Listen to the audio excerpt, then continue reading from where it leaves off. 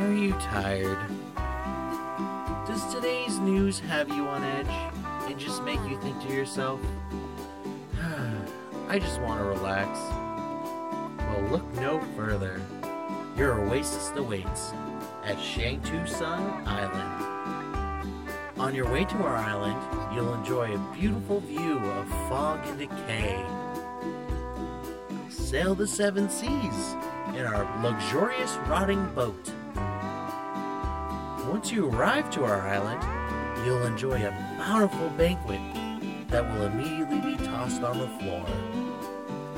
And for your entertainment, we'll have the amazing styles of a four-armed man being punched in the balls. This week, we watched the video game movie adaptation of Mortal Kombat.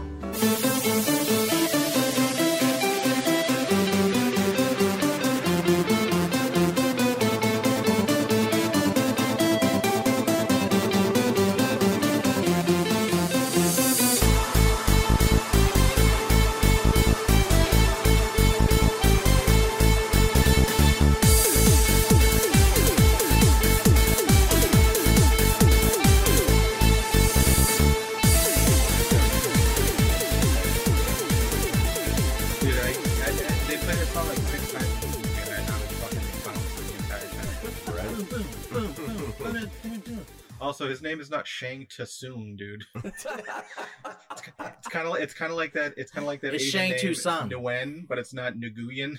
Shang Tsung. Shang Tsung. They said it like 50 times in the movie. It's Shang Tsung. Well, I always say S02E07. Well, you're gonna sound fucking dumb throughout this podcast, buddy. Just commit to it. That's the best thing. You just commit. Hello, gamers. This is S02E07. And Josh Edgington, who doesn't have a Mortal Kombat inspired name. Oh, Josh. Oh, wait. Josh E. Cage. There we go.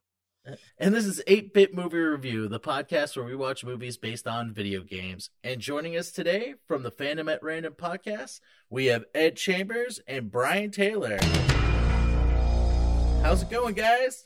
Hey, it's going good. Hanging in there. Thanks for having us on, gentlemen. Always a pleasure, boys. Always a pleasure. Yeah, thank you for inviting us to the tournament. Yeah, right. Well, this is Brian's first time, so we're glad to have you join us this time. Yeah, Glad to join you. I'm excited to see what happens. popping that 8-bit cherry. Oh, yeah. Also getting really pumped to come on and talk about WandaVision with you dudes. It's really starting to shape up. Yes, Oh, yeah. I Oh, yeah. It's agree. gonna be fun. I didn't like it at first, but I'm starting to really like it, so. Oh, I love it. I didn't see the new one yet, guys. Okay, No, no, me that's neither. fine. Plan on watching it tonight. Yep. But I want to, even though I haven't seen it yet. Want to? I Watch really it, dude. do.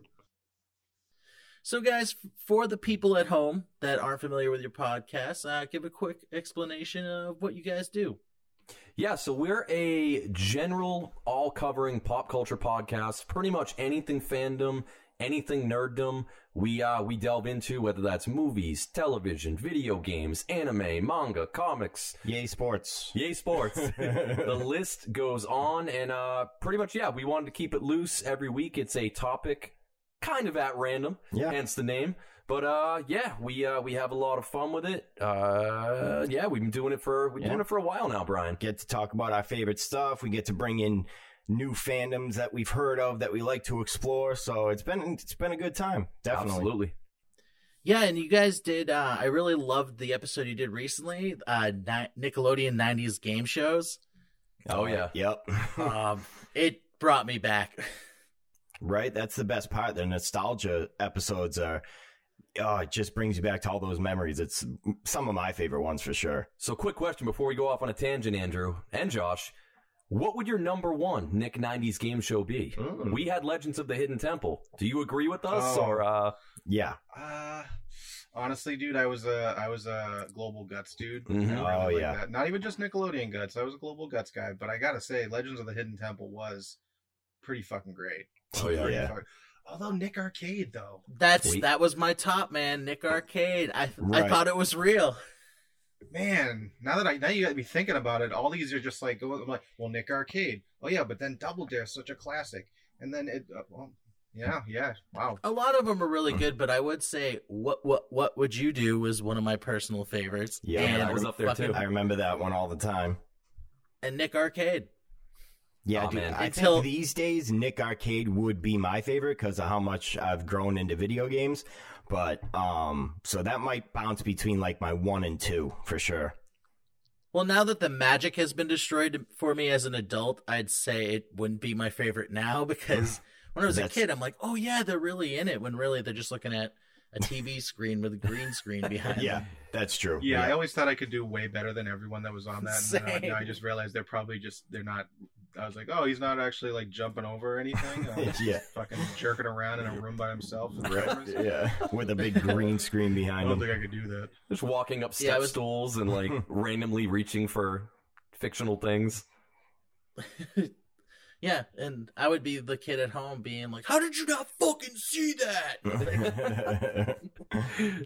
But yeah, we're excited to be on again, guys, and looking forward to discussing today's topic for sure. Oh yeah. Yeah. Now, before we get into the movie, what would you say is your history with the Mortal Kombat franchise? Oh damn.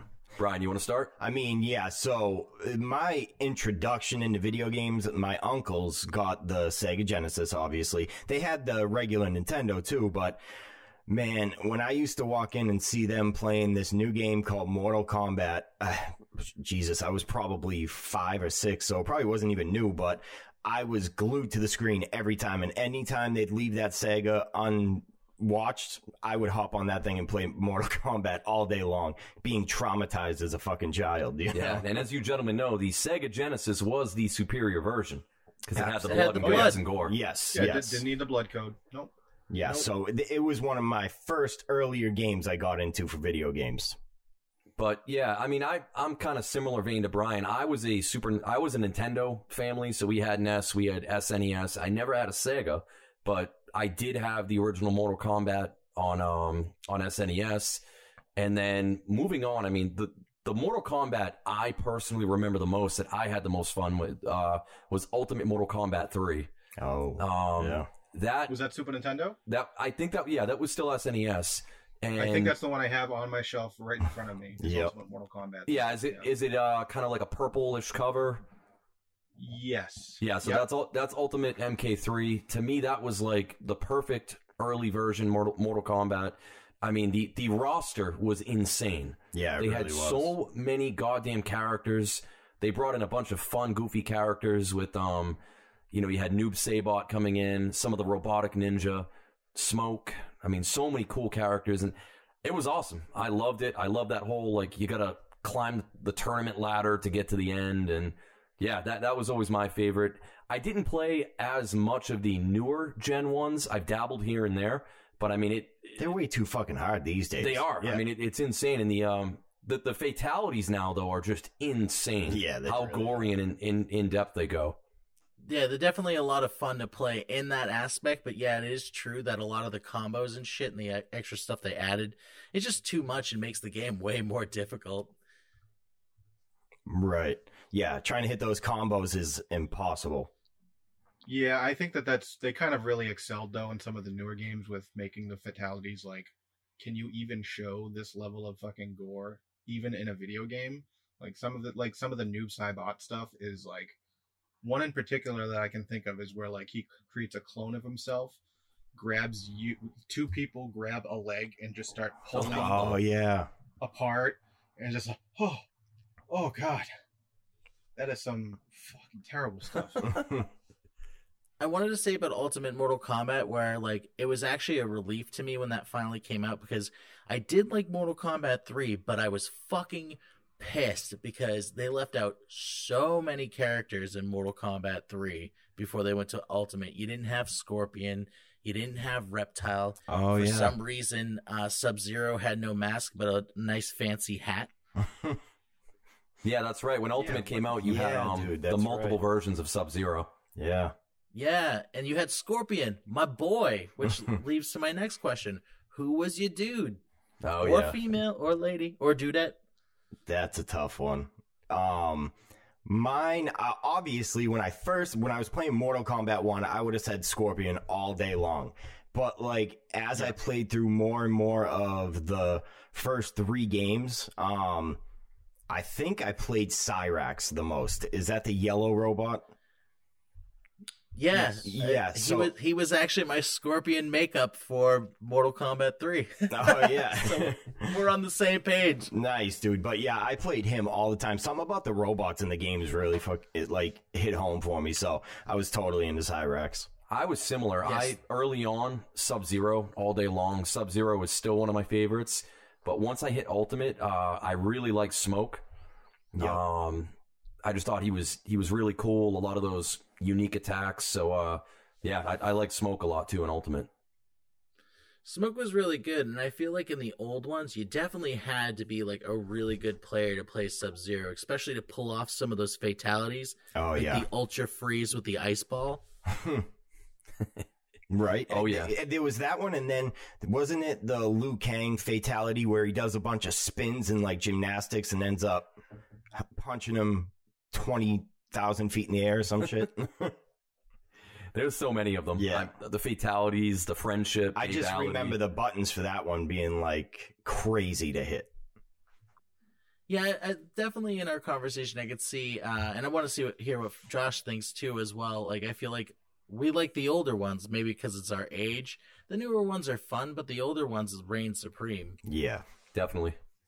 Oh, absolutely. Yeah, that's the ones that I'm nostalgic for. I mean, I remember my first encounter with Mortal Kombat was, I'm not embarrassed to say that, hey, I was in the bowling league through the YMCA in Malden. Oh, hell, hey. I got a bunch of There you go. trophies to show proof of it. And I just remember... And a Boy Scout. That has nothing to do with this, but yes, I was. I was a first-class Boy Scout, you son of a Nice. bitch. Also a camp counselor at Wataka. Go fuck yourself. Learned a bunch of stuff, got a bunch of merit There you badges. go. Anyway, so walking into Tuesday after school bowling at the Malden, some crummy fucking bowling alley that had a couple arcade machines, and seeing just a crowd of people around this one machine and being like, what the hell is that? Knowing it was a new machine because I went there and I think like some pinball machine was there, and seeing Mortal Kombat and being like, what the hell is this? And just walking up and watching and being like, oh wow, there's like blood and stuff. And then I think it was it was Sub-Zero that pulls the head off the person and the spinal cord is there, right? Yeah. I saw that and I remember being like, holy, like probably yelling like, what the fuck? Oh, yeah. Even though I was like 8 or 9 and being like, I know I shouldn't be saying that. That's awesome. And yeah, that was amazing. And I also I think I might have willed this game into existence because I also remember like praying for a game that was extremely graphic, like when I was 6 or 5 years old, and then that game coming out. So Oh, yeah. you're welcome. I willed the game into existence through some sort of wish. Well, We thank you, Josh. thank you, Josh, very much. It's fine. God bless you, child. Well, I remember this game just being a big deal when it first came out. Not only was because of the gore, and also what type of what style was that they did? Was it's not stop motion, right? What? Because they use actual people for the game. Yeah. Yeah, it was like early motion capture stuff. So yeah, Exactly. they got actual actors to come in and do like the kicks and stuff like that, and then they just animated it. Have you guys ever seen the movie? I don't know if it's a documentary or what, but they actually have live action like intros and biographies for the characters of the actors that played them, and it's so 90s, but it's so badass at the same time. That was I think I've seen clips from that. Yeah, I don't know if I watched the whole thing though. Yeah. I think I'd seen it when I was younger. It was a documentary, right, where they're talking about Yeah. how they did the game. Yeah, I think I saw that. Such a long time Like ago. you I think said. I think that was like the first time they really did that because like obviously It was they a big didn't do deal. that stuff Yeah. like Street Fighter or anything like that. Nothing is. I mean, obviously, Mortal Kombat 1's graphics now don't hold up as well as what we see in the later series, but I mean, to see like, hey, that's a person, like that's a real person, you can kind of tell it was a real person. That was like definitely game changing. And in all honesty, I feel like that's what takes away from me from the new games, that Yeah. they, the too much CGI, which, of course they have to go that way. The more 3D animation graphics they went down. But to me, like, I still play the newer ones, like I dabble, and I'm always not satisfied but I still like it. But then at the same time, I'm like, it's not the same. Yeah, I get what you're saying, Andrew. So anyway, now that we've established that we were all big fans as children, now did you guys see this movie in the theaters? Oh, absolutely. Yeah. Multiple times. I was too young to see it, but my dad brought me anyway because he just wanted to keep the kids quiet. And I think I was like 7 when it came out, and I saw it in the theaters, and my life changed forever because I started kicking the shit out of my brothers after that movie. You know, trying to do swipe kicks, trying to rip their heads from their butt. It wasn't good, but at the same time, it was good. You were like, oh man, I could just kill people. It's okay. Yeah, so I don't regret it one bit. It might have had something to do with me getting into horror too, so I'm okay with it. I never got to see it in theaters, but I did see it roughly a year later when it came to Blockbuster Video. Oh, yeah. Hell yeah. Wow. Grabbing that VHS. Talking about ancient tombs. What do you mean ancient? There's still a Blockbuster open somewhere. In Alaska, I think. The last Really? Blockbuster. I didn't know that. Yeah. I thought they were all just gone. No, one more left. Oh, shows The what I one know. last Blockbuster. Yeah, I saw this movie in movie theaters with my neighborhood friends who we were like obsessed with Mortal Kombat. We had Mortal Kombat shirts. We like went in and, you know, geeked out, fucking got the soundtrack together and which Dude, you know, the soundtrack was bumping. Yeah, oh it was. yeah, It's so good. it hit platinum. Wow. Didn't know. That's a fun fact. Yeah, I didn't know that. But it makes sense. I mean, you know. I'm surprised just that single, just the one main Yeah. song didn't hit platinum alone. Yeah. There was those other random songs throughout the movie, but yeah, we used They just sound like random reiterations of the same thing though. It's Yeah. like, oh, the Mortal Kombat did it, and the next one just like doon doon doon doon doon doon doon. Yeah. It's like, is this just like a refrain of the other song? Is this a whole nother song? like it's a different Hey, we song. got- I swear. We got some Fear Factory action during the Scorpion and Johnny Cage fight. Yep, I just found this out. Oh, that's true. Yeah. So that was the only other one I recognized. But Josh, you're right. Every other song was just a they took like snippets of the same verse and just kind of reworked some of the notes. They're like, all right, yeah, let's go. They just wanted to keep putting that same song in everywhere because it does work in Oh, yeah. every single Oh, yeah. time, every single fight. That same song could work, and every time they played it, I always was like, "You fuck right, Mortal Kombat!" And just like, like Yeah, you bobbing feel my it. goddamn Yeah. head so hard. I remember even like the the mid to later 90s, like you would hear that song going to like Roller Kingdoms, ice Oh, yeah. skating, even like school dances. Like Yeah. out of nowhere, you'd hear Mortal Kombat. There's just people like doing high kicks and Yeah.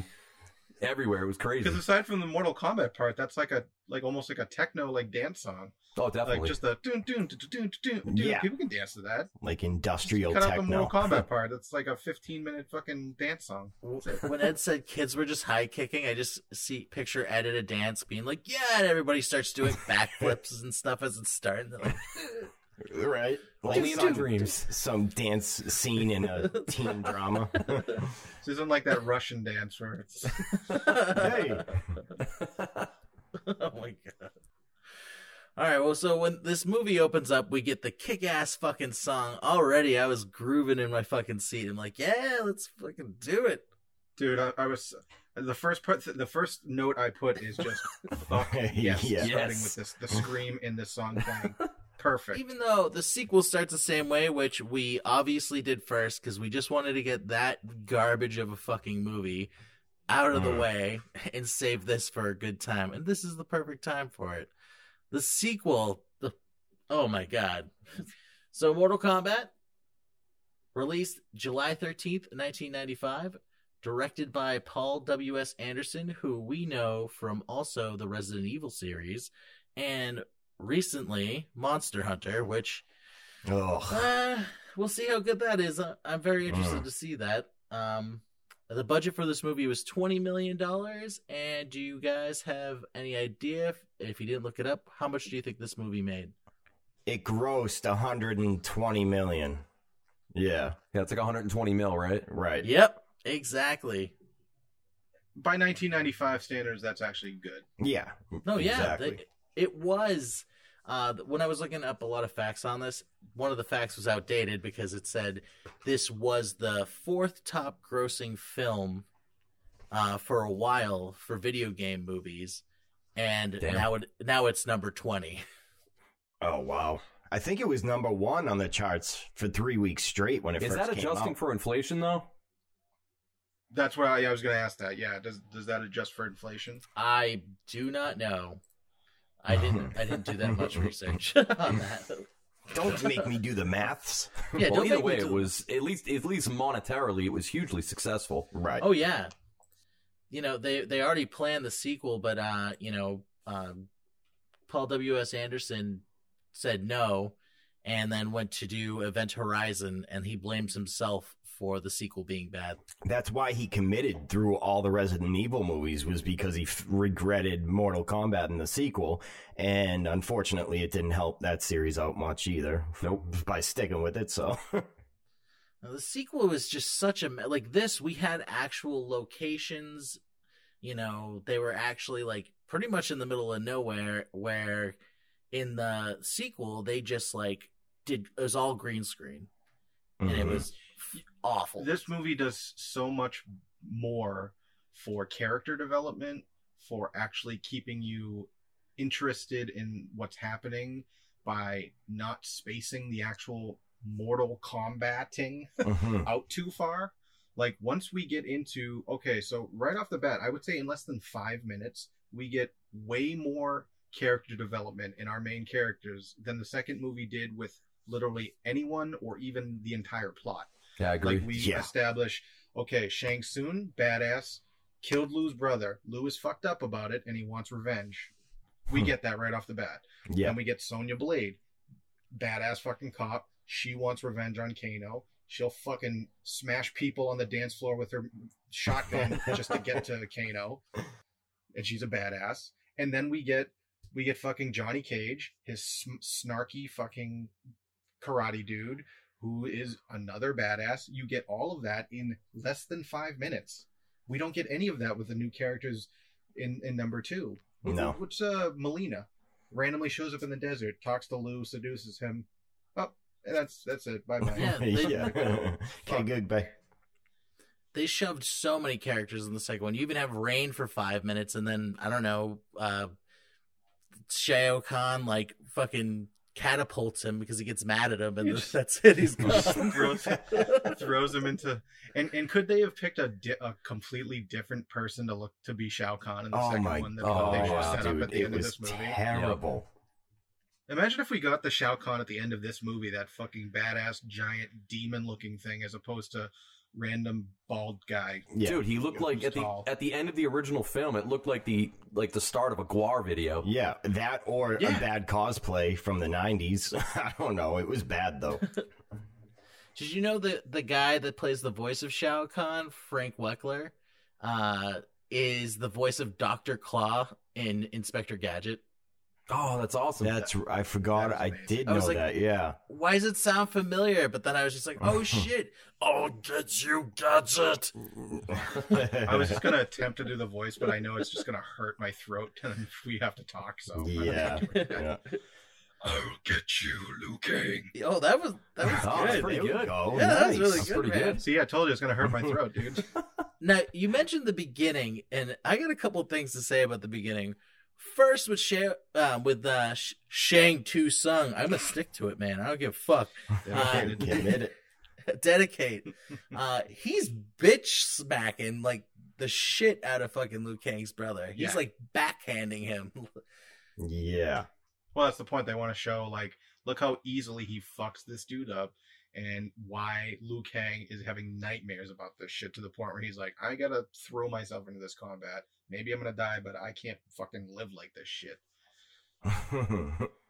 Like, the amount of times he points at the camera and says, you will something, I counted it when I rewatched it. I think it was like 10. He's like, Liu Kang, you will die. You know? And it keeps happening. He just points right at the camera. I'm like, that happens a lot.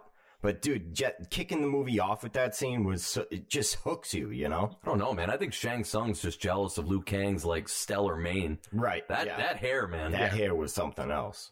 He's a guy that's not afraid to walk around without his shirt on. You know what I mean? He's like a professional wrestler. Someone spritzed him down before he came out under the lights. Like, He was always being spritzed.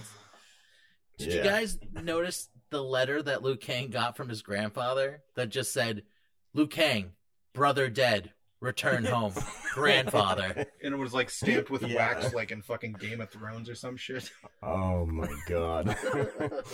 Got our I guess seal he's on not it. one for writing, but that's okay. Yeah, that is pretty great in retrospect.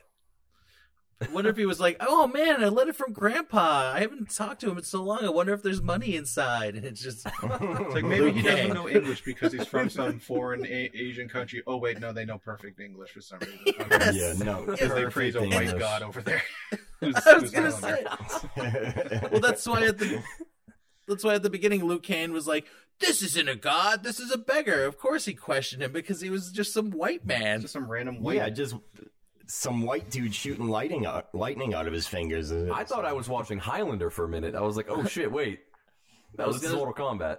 I was going to say, a man very familiar with lightning, Oh yeah. Christopher Lambert. Also, how does he not Oh, believe yeah. that he's Raiden after he does that super quick flip, and then Liu Kang is looking him dead in the face, and he makes lightning sparkle through his eyes, and he's like, "Well, if you are really Raiden, I guess you might be." It's like, normal people That could- can't do that, yeah. Liu Kang. It's cataracts. Just cataracts. He's got glaucoma. Yeah. It's funny you said that because when I think it was like 40 minutes in the movie and Liu Kang's just like, you are Raiden. I'm like, what? You still didn't fucking believe it? Yeah, it's when they're on the ship and like he zips in like he's Wait. lightning to like hold back Sub-Zero and Scorpion. They're like, oh, I guess you are Raiden. It's like, you didn't know he was Raiden before? Yeah, I thought we established this. No. So No. wait, my brother's dead? I thought that letter said he was alive. I can't read. That's my explanation. Yeah. Did you know that another Highlander was actually supposed to play Raiden? Really? Sean Connery. No way. That would have been stupid. Yeah. I'm sorry. That would have been so stupid. Raiden with a Scottish accent. Yeah, he wouldn't have gone far. I'm the Lord of Thunder. That was more definitely Bane, like a never mind. Borat Bane. Batman, I can shoot lightning. Borat Bane.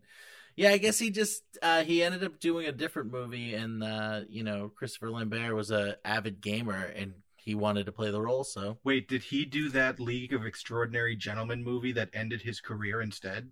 Oh, probably. I wonder. Oh, that was my so god, bad. I have to to look that up. Oh my god, So I actually, think that's it. fun fact too. Sonya Blade was actually Cameron Diaz was cast as Sonya Blade all the way through pre-production until she hurt her wrist in training, and then Veronica Vaughn came back from Billy Madison and hopped in and took the part over because Cameron Diaz hurt herself. So, That Veronica Vaughn. dude, this could have turned into a big cast movie if a lot of things didn't happen. You know? And also, I'm going to say it here. We're not even there. But if I can go out the way Kano went out, being crushed to death Oh, yeah. by her legs and thighs, Yes. that's it. Yes. I'll do it now. Yeah, that was the first. That Call was me the happy, first man. live action Death by Snoo Snoo. Snoo snoo. Death by Snoo Snoo. Oh, I'm so down. for Oh that. god. Just Death let me- by let me That was the sniff best it. fight in the whole movie. Oh god. Oh my god. Did you guys know that this was the movie that officially gave Kano within the games an Australian accent? In these newer games, he's mostly Australian all the time, yeah? Yeah, 100%. And in the first game, I think he was Japanese American, Right. which doesn't make sense. The Australian makes way more sense. Yeah, I Yeah, love Kano he in was this good movie. in the movie.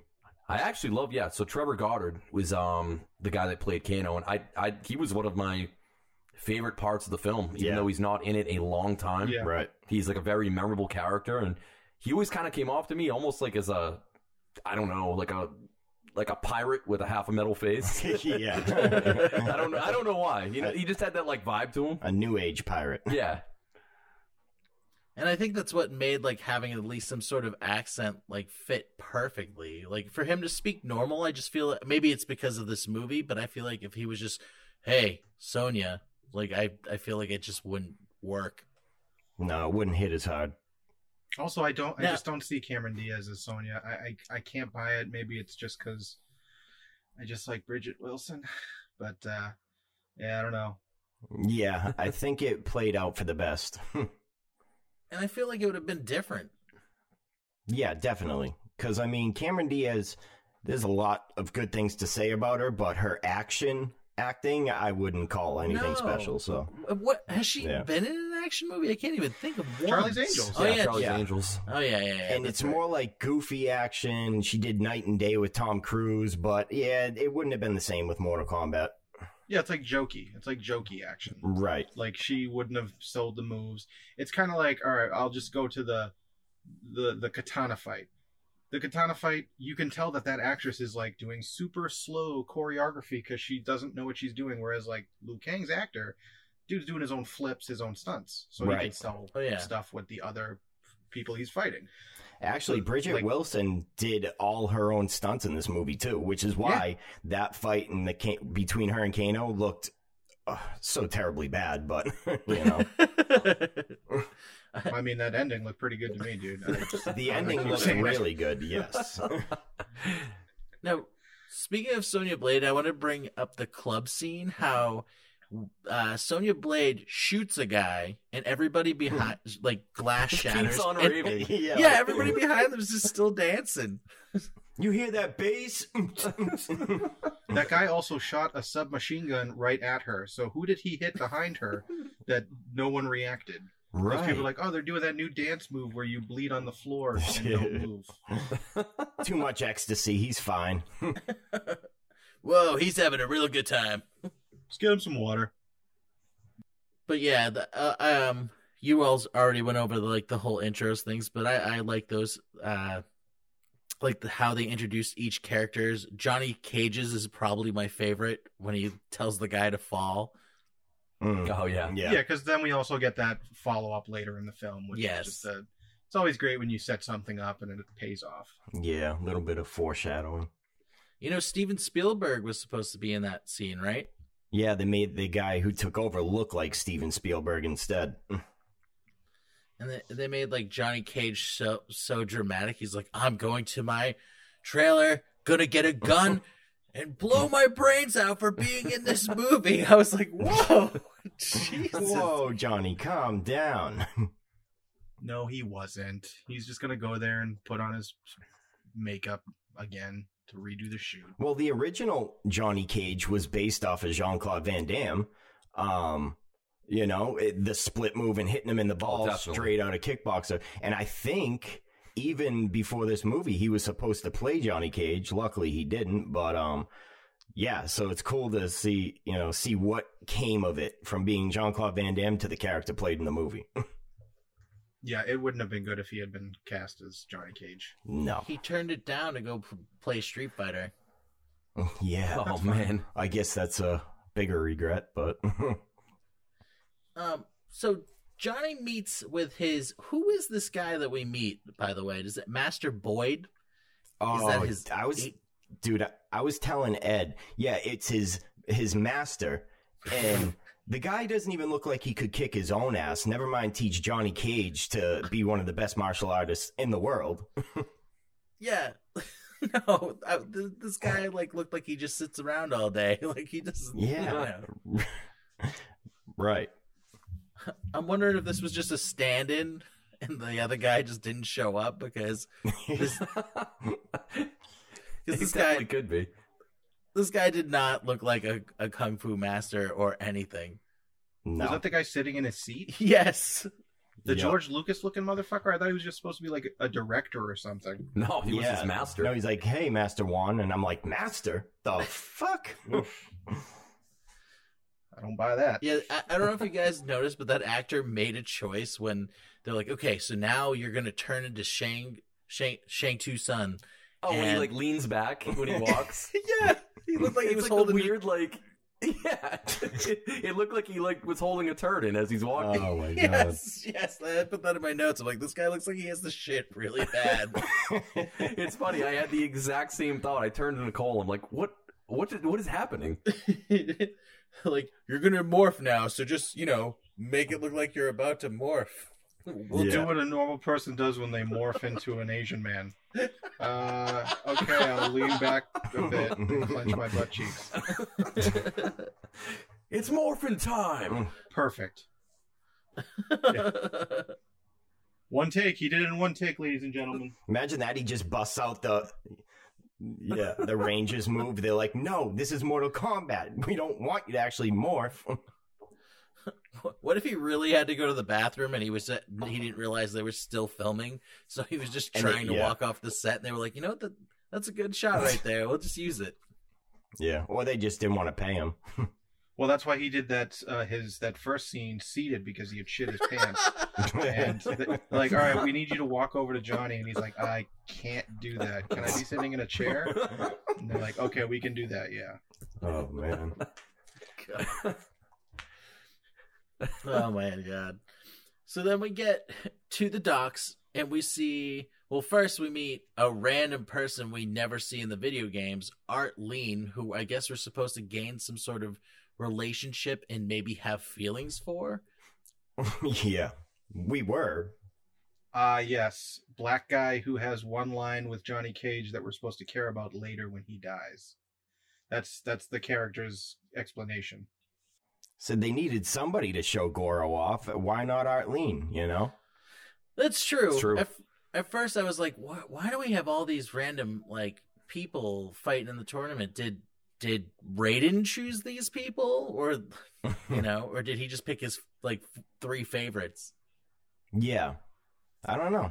That's a good point, because it's like, do this many people know about another realm and they're just not telling the rest of the world? Or And not to go on too much of a tangent too, but I mean, technically Raiden didn't pick all of them. I mean, Shang Tsung actually picked a lot of them. That's true. Yeah. You know, he set up getting Johnny Cage that way. He set up getting Sonya Blade.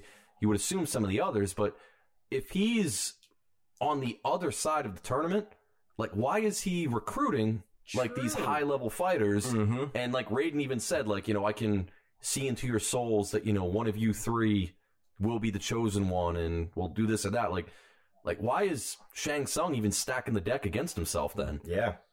That's true, because it seems like the only one he picked was Liu Kang. And indirectly, he kind of picked Liu Kang too, because he killed his brother and he sent him the nightmare fuel. So it's like he did pick Sonya Blade, because he said it to her at one point, and he did it by tricking her into following Kano. Yeah. Because he knew that she would follow her, and he also picked Johnny Cage, which is why he turned into George Lucas's shit-filled pants, morphing into the weird guy. So yeah, I mean, he did pick them, but yeah, again, it doesn't make sense. And if you're going to go out of your way to handpick them like that and do all that shit, why do you immediately try to kill them on the boat? Yeah. Like, why do you bring in Sub-Zero and Scorpion down below to, like, immediately try to take them out? To flex those muscles, brah. They were flexing. See my power.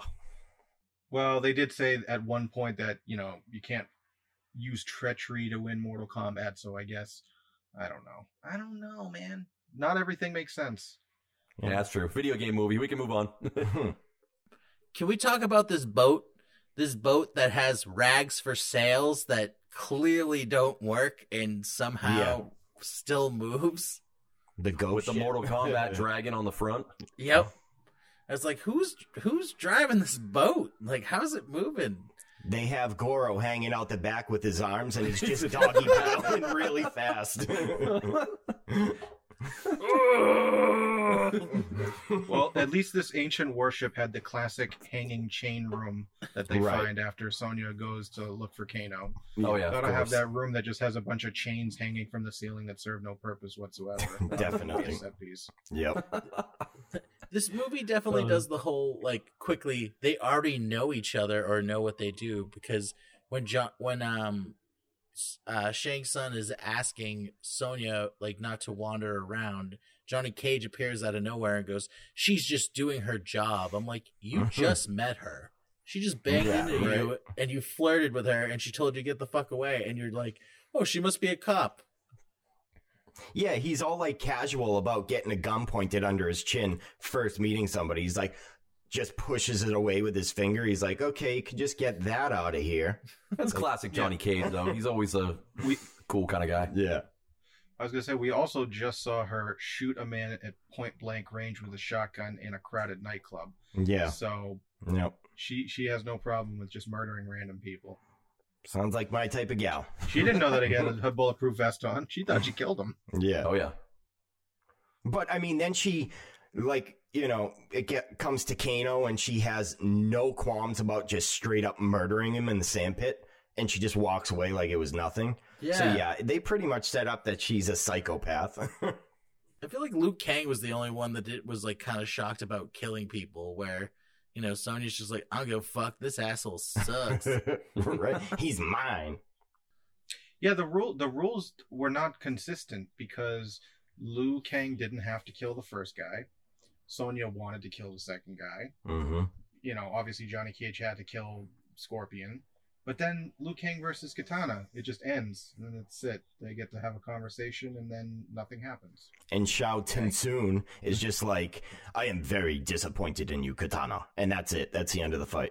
I also thought it was weird, too, not to go on too much of a tangent, because I know we're getting to them arriving on the island, but I mentioned this to Brian. It was kind of weird that, like, so Liu Kang's initial fight, you know, you've got a lot of the fighters, like, around a specific ring. They're doing this or that.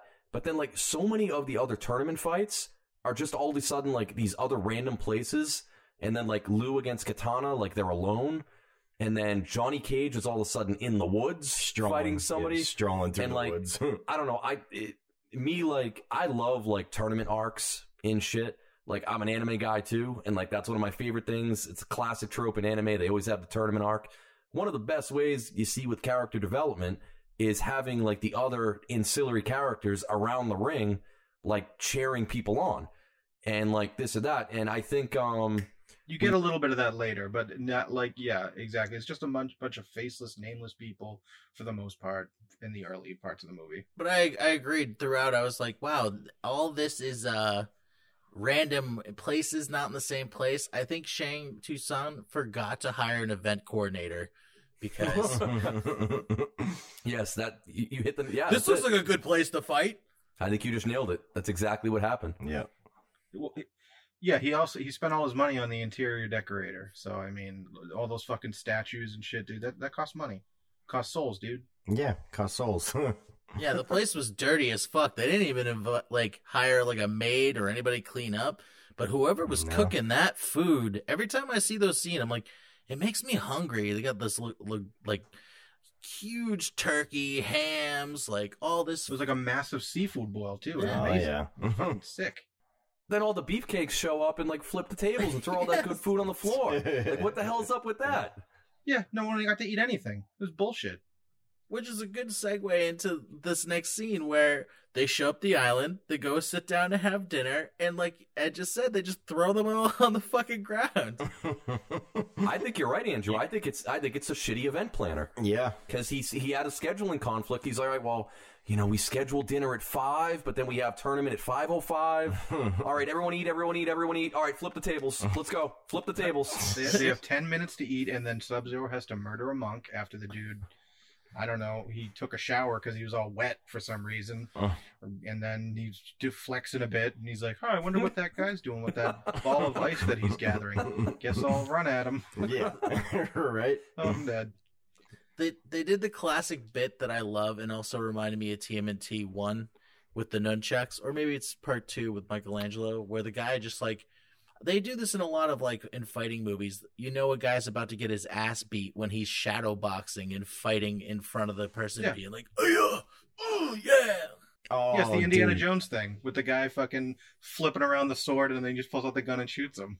I was Yeah. just going to say that, Josh. Like, that is the classic. Like, that's where I think a lot of it started. Absolutely. And you see a person like that, you're like, who will win? Random monk or Sub-Zero? That'd be shocking. A person with a name, or the person who is just a random person who's punching and kicking? Yeah. Ooh, he can kick 3 times in the air. You are now ice. Sorry, you're dead. I love how before everyone fights, they all do this like 1 to 5 second animation of themselves, and then they square off and fight. Everyone literally does it, like Sonya Blade, Kano, all of them. And it's just so weird. Shit's about to go down, the music kicks up, but then all of a sudden Katana like does this weird flowy dance and then squares up, and it's like, okay, now we can fight. Like, respect.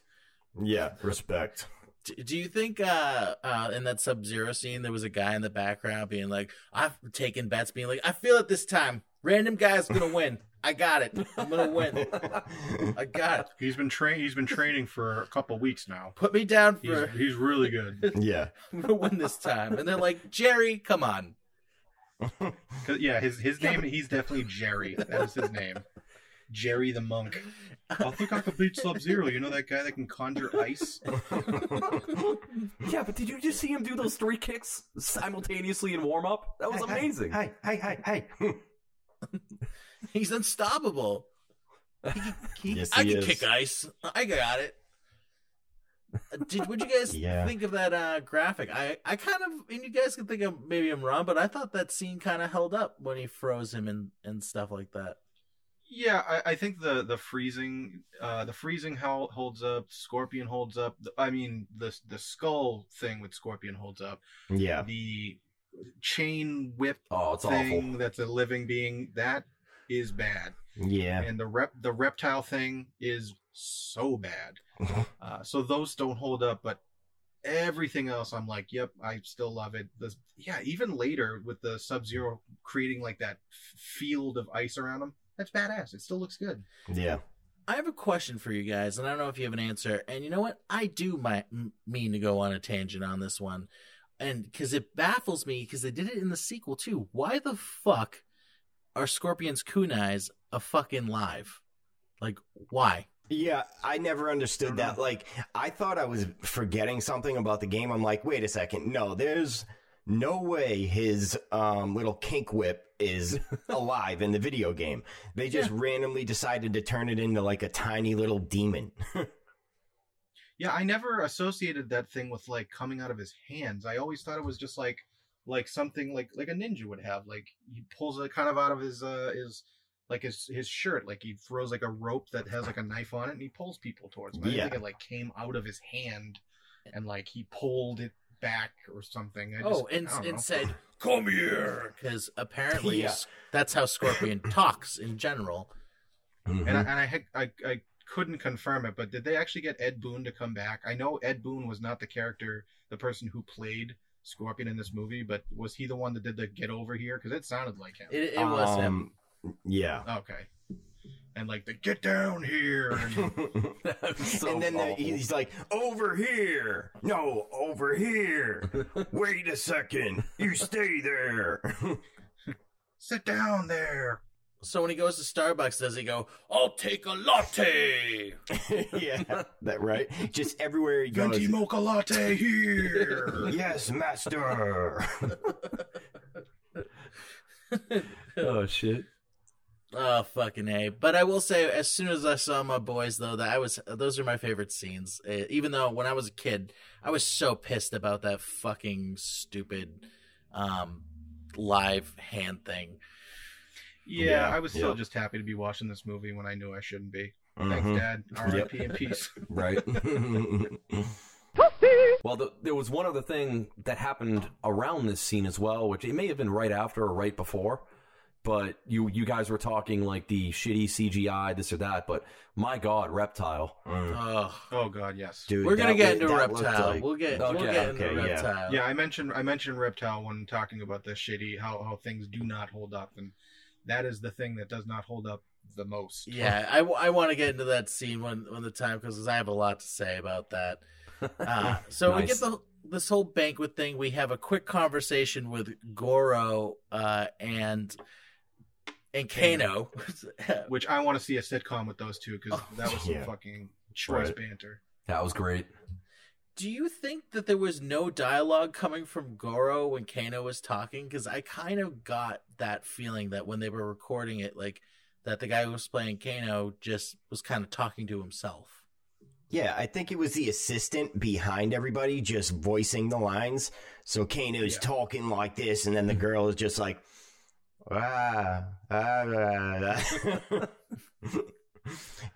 No, Goro screams, and then Kano just has to keep talking to her. I am Prince Goro. Yeah. Also, why did Goro look like one of the TMNT 3 suits? Yes. Yeah, right. Could have That's been true. better. And had his bottom arms only go up whenever he like cheered, but other than that, didn't really Yes. do much except that one scene. Right. And he cheered a lot.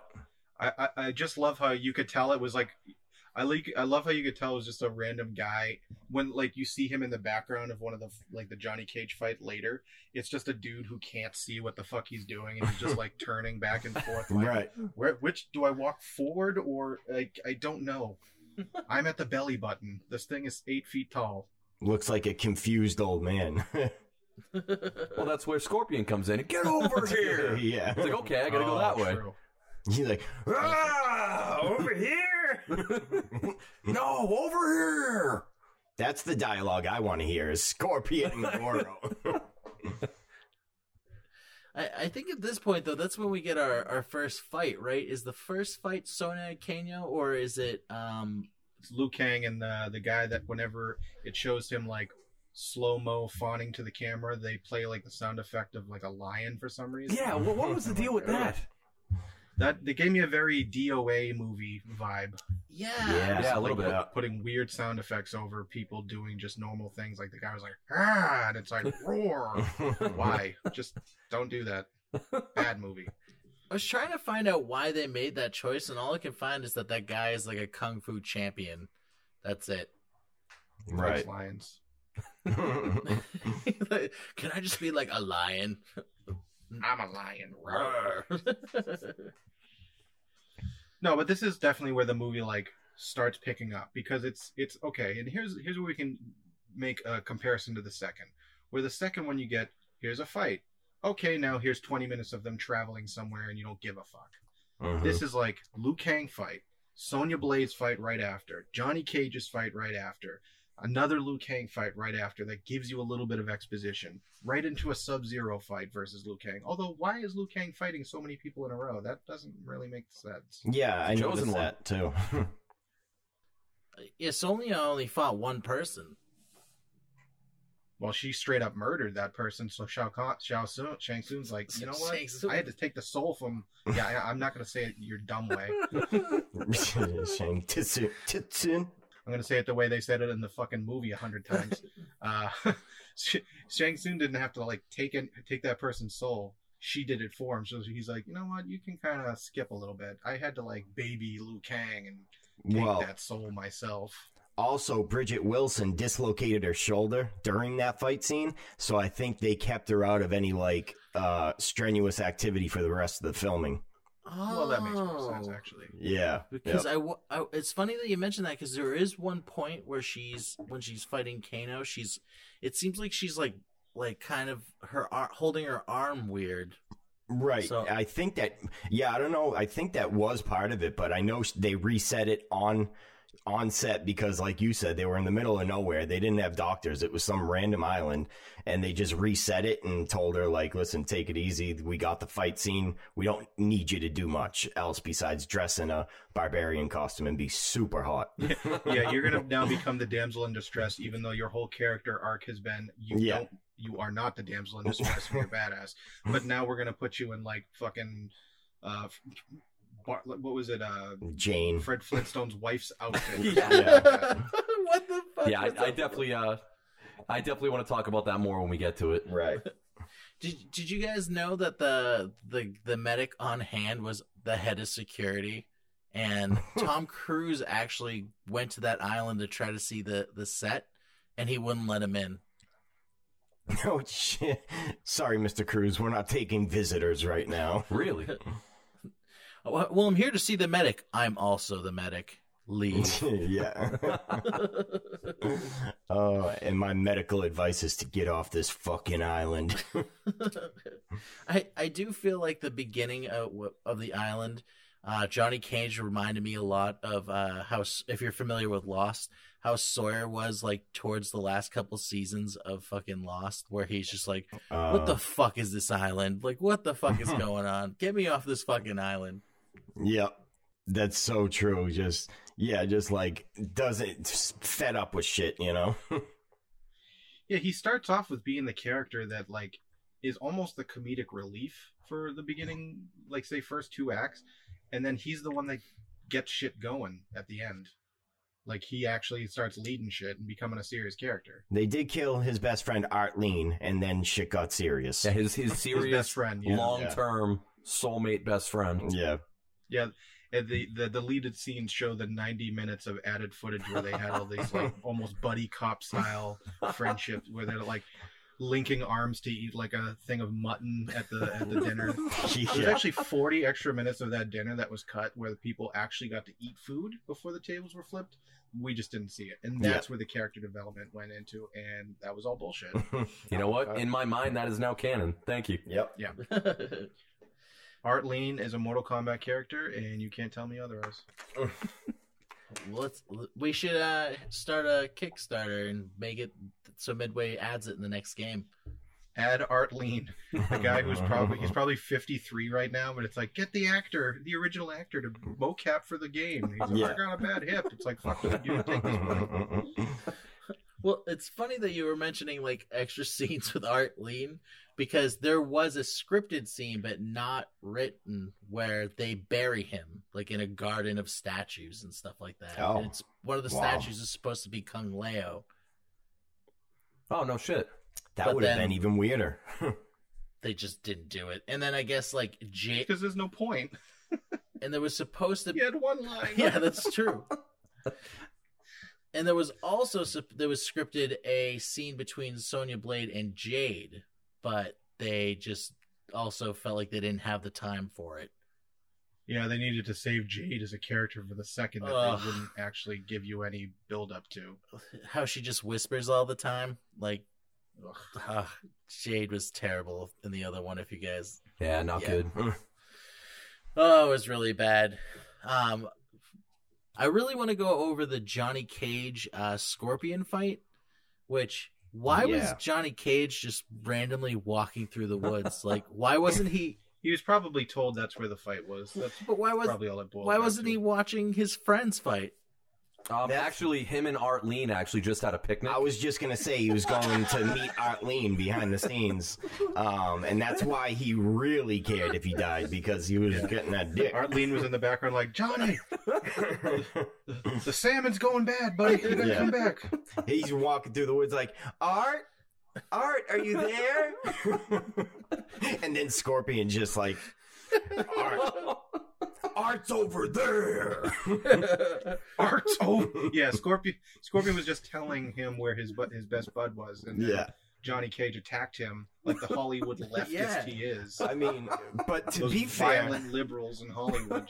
To be fair, it was the best fight scene in the movie, though. It turned out to be the best one, you know. So besides the fact that Johnny's just walking around looking for his best friend, it turned out to be a great scene. Oh yeah. He literally gets dragged to hell. Yeah, shitty CGI with the what is it? What is the whip thing called? What is that? It's a kunai. Kunai. Yeah. Well, I didn't know a kunai was on a rope. I thought it was just a small ninja throwing dagger. But okay, a kunai, whatever. We'll call it that instead of the get over here rope. Yeah, the chain demon. Other than that looking shitty, yes, because again, we come back to the thing where these actors are doing it themselves, and you can tell because they're selling it right, and the person receiving is selling it right, and you can tell they're like really putting force into it, doing the flips and the physical stuff, and it works because you buy it. Yeah, definitely. I mean, shit, everyone got hurt. Johnny, the guy who played Johnny, broke 2 ribs on that fight in hell with Scorpion. I was gonna say, I think on this scene he did, right? Yeah, in this scene he ended. I think it was when he flipped like 1.5 and landed right on the boards. Oh yeah, yeah. Oh shit, yeah. Was that before or after he decided to do some gymnastics? I think that was after. Yeah. No, he was just showing off his mad skills. And what you couldn't see is actually after he did that flip, Andrew, and he pulled himself up, Art Lean was offset and he held up a sign with a 10 on it. Said, I love you, Johnny. I gotta give it a 10. A 10. That's my buddy. I love you, Johnny. Also, what's up with it? Like, this movie is all about mortal combat. And the most blood and gore we get is from a skull being eviscerated by a bladed shield. Right. Why can't we get that with the human people? Yeah. Why does it Yeah. have to be so fake of a skull for them to have, like, blood and fucking their guts being... Like, come on. I want to see that. I know it's PG-13, yada yada. They knew kids were gonna go see this movie. That's why. And I was a kid, and I saw it. They knew underage kids were going to go and watch an R-rated movie of an R-rated game that they're already playing anyway. Yeah. They went PG-13. Yeah, you know? they knew their target demographic was boys between the age of whatever, like 9 and probably like 18, something like that. So if they went with that hard R rating, I mean, they really would have gouged their target audience. Now they can get Sure. away with it. I think they could totally get away with it now. Well, that's Yeah. that's why we're going to see a rated R, that Mortal Kombat that's coming to HBO Max. We're Oh, hell going yeah. to get that. Yeah, I'm excited for that. Yeah, I'm very excited for that. I wish they would release a full trailer instead of being like, oh, here's the trailer, which is squished in with 6 other trailers for HBO Max. Yeah, right. Kind of stupid. Yep. In this scene, I want to talk about are we to believe that Scorpion bleeds fire? That's just nacho sauce. That's why he can breathe fire, because he eats so much nacho sauce. Yeah, that was that Taco Bell volcano sauce that they just recently took off the menu. Yeah. So, yeah, get it while you can, boys, because it's not coming back. But no, that was weird. Yeah. Well, he does that in the games. Does he? Yeah, he can breathe fire in the games. Oh, no, breathe fire. Yeah, but No, yeah, bleed. when he gets bleed. cut. Oh, bleed bleed fire. fire, I'm yeah. sorry. I heard breathe. Yeah. Yeah, that was kind of odd. I don't know why they. I mean, I do know why they did that, because yeah. you're not No going blood. to randomly cut him with no blood. They need to show something. Right. So have, like, the fire and the liquid hot magma pouring out. Like, I understood, like, Liquid hot magma. Yes. Magma. I understood maybe his face because he was breathing fire there, but then when he gets cut on the arm, he's like, ow! And, like, fire starts bursting out of his arm. I'm like, oh. But wouldn't that fire cauterize the wound immediately? Yeah! You would think, yeah. Yeah. Oh, thank God, my skin cauterizes immediately. I'm fine. Not only is fire my power, it is my weakness. It is my blood. And then he explodes. Yes. Why? Yep. Why does he explode? That was interesting. Yeah. Also, if he exploded and he was the reason that Johnny Cage was brought to that hell world, how did Johnny Cage get out of said hell world? Arlene. Yep. He He let him out. And you're like, fuck, With the power of friendship. I killed my Oh, ride. God. Yeah. I love that they did the nod. They did the nod of the autograph. Oh God. I Oh, love that. yeah. Yep. So good. Oh, so good. And then I think the next scene is when is this when we get the Sub-Zero random fight, or is this the Katana fight? Yeah, it's the really yep. shitty exposition fight between Katana and Liu Kang. Which is where Yeah. it just ends and then nothing happens. And I think one of you guys brought this up earlier. I might have missed it. But Shang Tsung. I fucked it up. Shang Tsung. Sorry, guys. Gotta stick with it. Tucson. Don't conform. Was like talk to Reptile, the shitty Reptile, the first time we see him, and being like, keep them away from each other. And then he's like, okay, well, I set it up. They're gonna fight, and she's gonna give him all this like dialogue and yeah, stuff. right. You know, Yeah, that's true. if he had an event coordinator, this never would have happened. Yep. Never Yep. would have happened. Absolutely. And this was the Oh. most pathetic fight because they were just kind of like, and this didn't even need to be in the movie. Yeah, this again, it's that example of like an actor who's not very good or not committed to the actual fight choreography. Katana, not Liu Kang, because again, his fights, great. Sonya Blade's fights, great, because again, we talked about how they committed to it, they trained because they wanted it to look real, the punches to look like they are actually hitting. Whereas Katana, you just see these slow, like Kia, like first level. I'm going for my yellow stripe on my white belt, fucking kata bullshit. Right. Yeah, the fights between me and my brothers were better than Katana and Liu Kang. I want to say, speaking of Katana, Ed, Brian, What are your thoughts on this movie adaptation of Katana? Well, obviously I wasn't a fan of it. I thought they could have they wouldn't have been able to get away with the real Katana because of the dialogue and the relationship with Liu Kang, I think. Yeah, I mean, if you look at, we already mentioned, I mean, this whole movie really is the fights. And, you know, this fight was just god-awful. It was really just circling each other with some grappling and some kind of, like, hushed dialogue.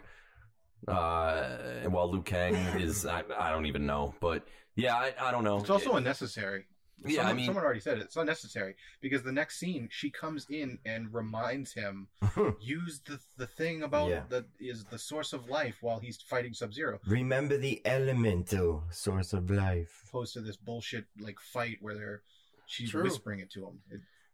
Yeah, she just really didn't have much of an impact, I don't know, on the movie, the story, really. She was meant for the sequel. Like, she was totally set up for the sequel. Yeah. But even in the sequel, I feel like they didn't do the character justice. Like, they add the fans, but the props in the sequel are just cartoony and don't even look like real weapons.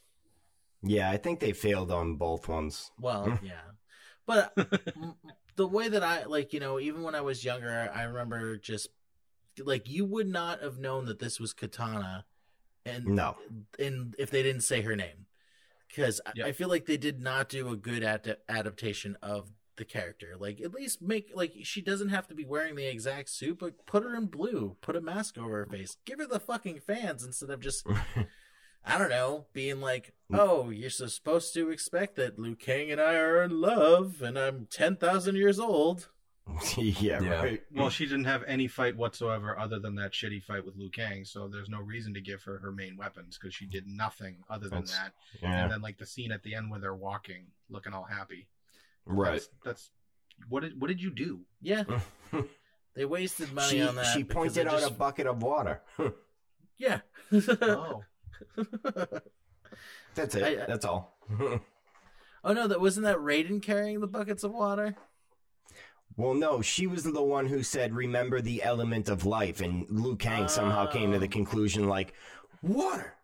That's what we need. Oh, I got it now. You're right, though. Raiden was the one that brought the water in that room. Oh, yeah. He was put it, he put it down, and he walked away. Right, okay. Yeah.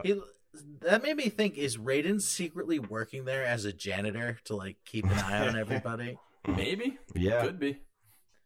Possibly. The real tournament is about getting Raiden out of janitor duty. That's why he's recruiting Liu Kang. He's like, I need you, Liu Kang. I can't sweep another floor.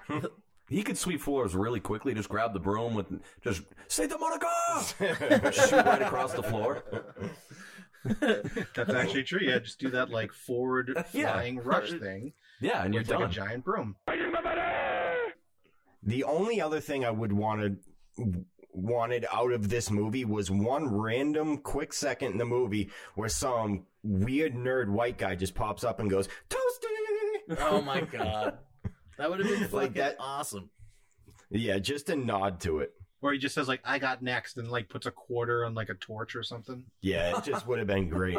But, yeah, this fight scene with the water and shit, I don't know. I was on the fence about that one because it looked kind of cool, but at the same time, the CGI was a little rough, you know? Yeah. A little. But I liked it. I think I gave it a little more credit just because there are other things to focus more on being way shittier, like Absolutely. Reptile and the things coming out, the kunais coming out of Scorpion. Completely. But yeah, agree. I can see that. It definitely almost had like a Avatar: The Last Airbender live action movie feel to it. Yeah. Mm-hmm. Well, especially with the way Liu Kang ultimately takes out Sub-Zero. Yeah. With the perfectly placed like swinging the bucket like and then just throwing and it turns into ice spike and just impales him. And again, would Sub-Zero actually freeze? My only weakness, ice. Did anyone notice that the second half of the movie, Liu Kang got really loud? Like, he just started screaming every time he was fighting. You know, it's just so random. Spiraling into madness. Also, I think if you, like, threw a bucket of water at someone, wouldn't that, if it instantly froze, it would just be like a thin sheet. Yeah. It wouldn't form into a jagged edge. Right. Yeah, it just magic. It would just immediately fall to the ground. He'd be like, what did you throw, like a snowball at me? That had a rock in it, you jerk. Right.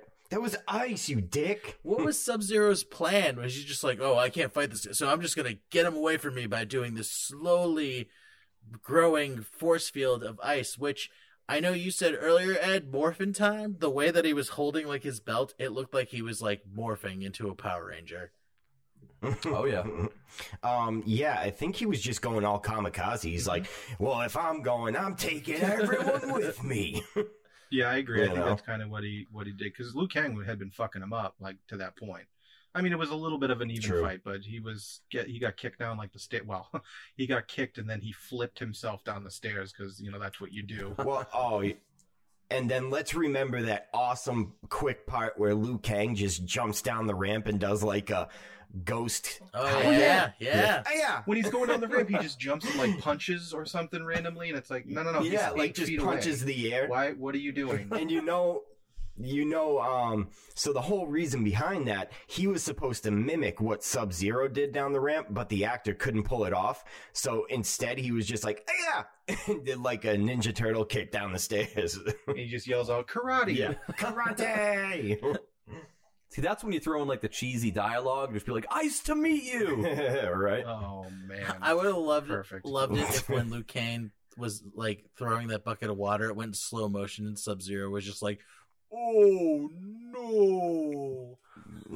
Or like he's like, "Chill out," or something. Cool it. Come, cool everybody. It's time to chill. And again, this goes to show you just randomly where the fights take place. Like, even when Liu Kang showed up and Sub-Zero casually walked next to him, like, and started, like, doing his poses, Liu Kang kind of gave a look like, oh, we're fighting now? Oh, okay. Oh, yeah, I got to pose. I forgot. Yeah, we're fighting now. So true. It's like, are we fighting? Are we modeling? What are we doing here? A little bit of column A, a little bit of column B. And then we get the scene where we see first Goro just like ripping through dudes, which made me think again, did Raiden get all these guys that Goro is just destroying? No, again, Shang Tsung is the one that invited everybody, so true. He just got meat bags for him to kill. Did they pay every dude that fell on the ground? They were like, listen, we need like 2 seconds from you. We'll give you $5 a second. How's that sound? Just to fall on the ground. That was the same guy wearing 6 different shirts. Was it? Wait, I wouldn't be surprised if it was, but it looked like different people to me. And it's true that they filmed it just people falling. They definitely didn't have the actual like giant puppet man. Again, one was the mic operator, the other was the girl getting coffee, and then it was just all extras on the set. They were like, we just need to throw you around real quick. Like, we should have got Jim Henson. For fuck. Yeah, right. Also, speaking of Goro, the guy that was in the suit, named Tom Woodruff Jr., he was actually also, he was a guy that was into a lot of like the 80s and early 90s, like the, not really animatronics, but he was usually the guy in those suits, and he was also the xenomorph in Alien. Oh, really? Oh, sick. Yeah. That's awesome. I did not know that. That's pretty cool. Fun fandom fact. So they wanted to make sure they had somebody professional for Goro. Yeah. To make him yell. Like, constantly. I was like, chill, dude. And then we finally get the closing arc for the immortal character Artie Artie Lang. I mean Artie Lang. Artie Lang. Artie Lang. With his fucking busted up coke nose, fucking fighting Goro. I know, it's so What's bad. up, Goro? Yeah. And when Art Lean dies, Sonya just goes, no! I'm like, this is the first scene I've seen you guys in together. You know each other. Johnny Cage does the same thing. Johnny Cage screams. Johnny Cage screams, but he doesn't scream when the guy dies. He screams when Shang Tsung takes his soul. So you didn't care until he took his soul? Right. Not when he died in front of you? Yeah. Cool. Well, that's because Johnny Cage knows even in death, their souls are together. Yeah. Oh, he's like, you said our souls But would now intertwine it's been- forever in friendship. Now I'll never see him again. Well, and also, Was Goro's hit actually, like, did that actually kill him? Because when he was like, finish him, you would have expected to see him maybe do something crazy, but no, instead he just chops him in the chest and drops him and then just goes, "Rah! Yeah, he's dead." I punch him in the top of the head. I thought he was going to do the back break on the top of the knee. I think he broke his neck when he pretty much hit his head. They could have done better, but I guess, with what they had, they were like, well, yeah, the giant animatronic wonky ass looking suit. They couldn't do any better, man. Did it bother you guys with, like, all right, so, Art Lean, he got some hits in on Goro. None of them were really great, but he did get some hits in. And why the fuck, after he sucks his soul out, or flawless victory? No, it was not a flawless victory. No. That bothered me. You know why? Because Liu Kang does the same fucking thing at the end of the movie. Shang Tsung kicked your ass, dude. You can't say it's a flawless victory. Yep. You lion sack. Why don't you just say fatality? Just say that. I remember the Liu Kang one, but I forgot they said it for. Yeah, it bugged the shit out of me. That's why I remembered it. I'm like, Mr. Tagawa, you don't know what that means. Don't say that. I love you, Terry Tagawa, but don't misuse the stuff from this property. Sorry, guys. I'm really, really upset right now. Boy, I'm not upset. No. Yeah, I did notice that, like, especially Shang Tsung, they had him say throughout the entire movie the random things like flawless victory, fatality. Yeah, but if anyone's gonna say it should be because he's just the fucking hammiest actor of all time, and it's amazing. Definitely. Oh, yeah. That actually was in the scene where Art Lean and Johnny Cage were having a friendly arm wrestling match, and Shang Tsung walks up and he says, "Test your friendship's might." And then that song played, "People always talking about my best friend." All right, so after Johnny Cage's best buddy, who he had one conversation with, a single line of dialogue 45 minutes previous, he's like, you know what, I gotta avenge this dude. R.I.P. Gotta avenge him. He was my best friend. We had plans to go on vacation, our whole family together, twice a year. So he's like, Shang Tsung, I want to fight Goro. And Shang Tsung's like, dude, you're gonna die. And he's like, bitch, I don't think so. That kind of confused me, though. Like, I don't get the whole, like, deal they make. Like, that was I don't know. I rewatched that again. He's like, well, let me fight Goro, and then Shang Tsung's like, all right, I'll let you fight him, but then I pretty much get to name a challenger and do whatever the hell I want for the rest of the tournament. Deal? Deal, bastard. Yeah, I backtracked on that too because I was like, wait, whoa, what was the deal? Like, we can't. Like, he was going to eventually fight Goro anyway. Like, why did he have to make that horrific deal? Well, he wanted to be the one to die first or something. I don't know, because then they had to have that conversation with him and Sonya where he's like, I'd rather me die than you. And she's like, you're such a jerk. And he's like, yeah, but I'm good looking. And she's like, well, yeah, kind of right. And it's like, ooh, they like each other. He like you said, he had a plan. He had a glorious plan. Run away. Goro. Yeah, what a great plan. Yeah, we yeah, I know what you're getting to, Andrew, though. You know what I'm getting at, yeah. Oh, yeah. The nut breaker, the ball breaker. Yeah. That's what the if Goro didn't have a classic. dick? Yeah. I mean, he's got four arms. I think we can definitely count on him having a baby arm down there. Yeah, he's probably got like 2 or 3 dicks. He's got like 4 dicks, but they're all really small. They're all micro penises. He just braids them, so it's all one big dick. That'll explain why he's so angry all the time. One dick with 4 heads. It just looks like a a broccoli fucking stem. Oh God. Well, they hinted that he's got a really strong dick because when Johnny Cage starts to run away, he goes, that hurt. Yeah, like that hurt. Maybe he was smooth like a Ken doll. Maybe that's what hurt. I don't know. Oh, yeah. Or his pubes are like tree bark. So you think like Johnny Cage was like just dropping to do that nut shot on Goro because he's like, if me and Art Lean can't have children, neither can you. Yeah. Man, this movie was really progressive with their ideals on same-sex marriage and adoption. Kudos. Wow.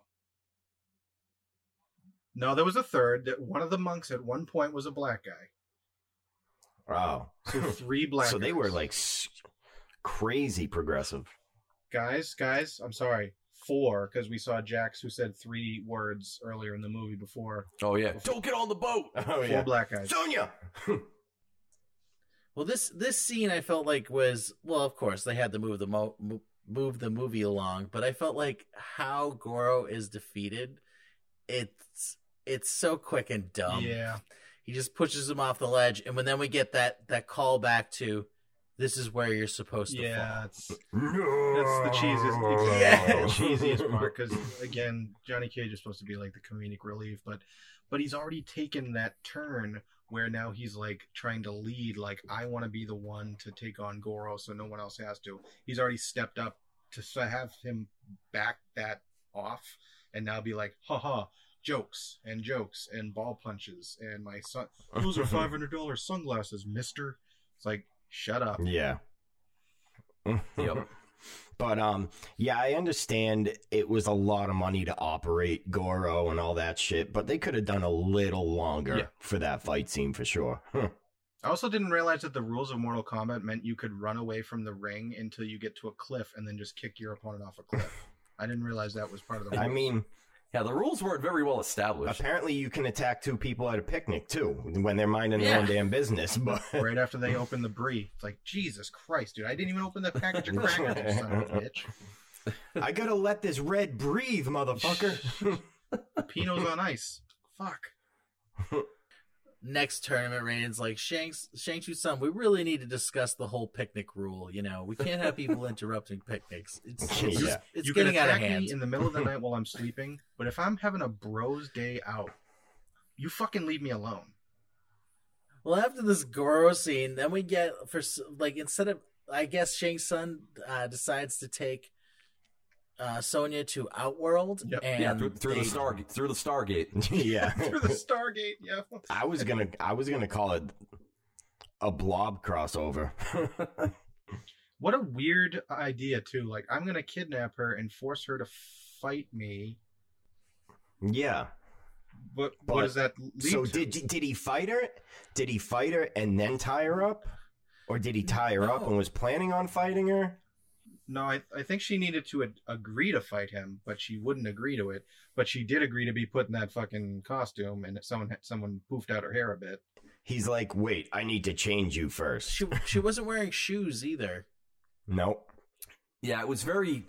This was one of the parts for me that I didn't remember until I rewatched it recently, but it was just odd and, like you said, strong female character, and then they literally turned her into damsel in distress for the last almost half of the film, and like you said, it blew the hair out, put her in a dress, put the makeup on, and effectively she did nothing for the rest of the film. So I don't know, that kind of rubbed me the wrong way. I agree, because I loved her character throughout the whole movie of just being, her whole thing was, I don't need your fucking help.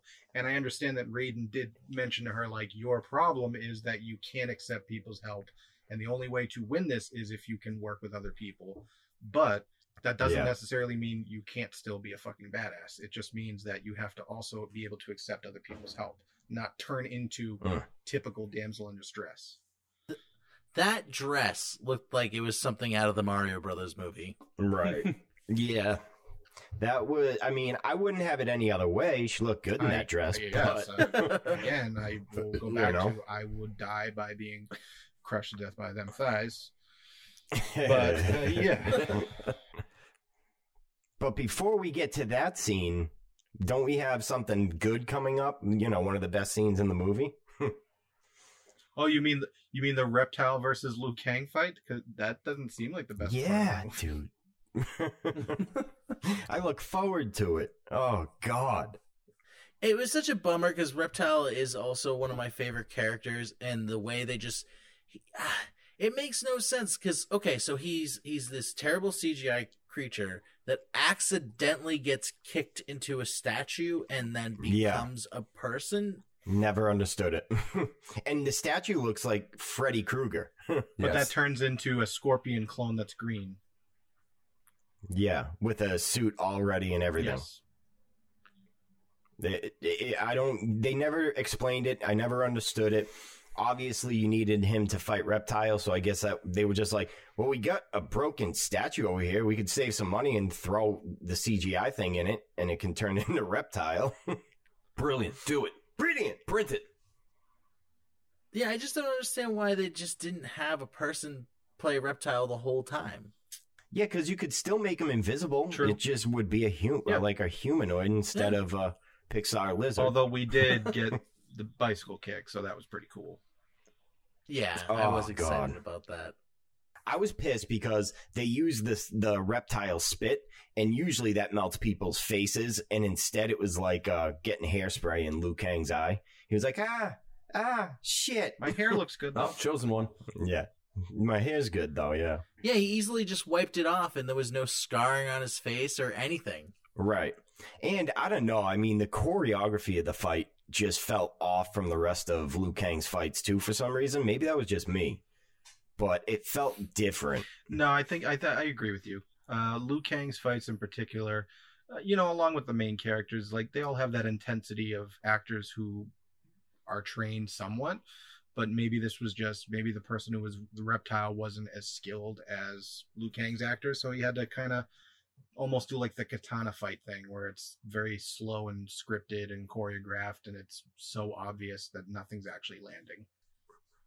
Right. I actually read about that fight a little bit, and one of the other things was Liu Kang's actor actually wasn't as comfortable with using wires. Oh. And they used a lot of wires in that fight with some of the stunts, and especially the bicycle kick and things like that. So they had him rigged up to those, and it limited some of his range of motion and things that he was used to. So that makes sense. That's why it might have looked a little janky. Yeah, it was very underwhelming, and I even remember as a kid being excited when you finally see full form Reptile, but then like the whole time the CGI thing, to us now it so even looks worse. Yeah. So I could have done without that scene. Yep. No, yeah, we could have just gone right to where we are now, where they don't even show you how they get to the tower, but I do like the shot that they do. How they scale up the tower like you would in like in the game Mortal Kombat games while you're fighting people. Yeah, that was cool. Yeah, that was great. I thought it was cool that they did that. I think this is definitely one of the top two fights in the movie. I do think that what was the one we were saying earlier was definitely the best one. Scorpion and Johnny Cage. Well, no, what Goro fighting? No, that's not the best fight in the movie. No, Scorpion and Johnny Cage. Scorpion, yes. I thought you said Goro and Johnny Cage. I'm like, I thought we said that was bad. But yeah, this is definitely the second best fight in the movie. Yeah, no, that one didn't make it. Oh yeah, I did like in this scene when they show up, and I think they had to change the wording around because I feel like this is how it should have gone, where Sonya's talking to Shang-Chi's son, and she goes, "My friends will come," and Johnny Cage takes off his hood, and I was waiting for him to say, "I already came." Yeah. Or like, even if he was just like pulled his hood off and was like, "We already did," but no, he said, "We're already here." It was such a missed opportunity. You know what I was also hoping for is like right when the fight starts and Liu Kang actually draws blood on Shang Tsung, for Shang Tsung to be like, "Nobody makes me bleed my own blood." Yeah. Oh, it would have been so good. The ultimate scene. Nobody makes me bleed my own blood. And I love how Katana's just like, yeah, Mortal Kombat can't be won by treachery. And then as soon as Liu Kang lands one hit, Shang Tsung's like, all right, now fight 8 random people, and then I'm going to shapeshift into your brother and try to treachery you into falling onto a spike pit. But no, it can't be won by treachery. Yeah. Yeah, he tries to break the rules a lot in that movie.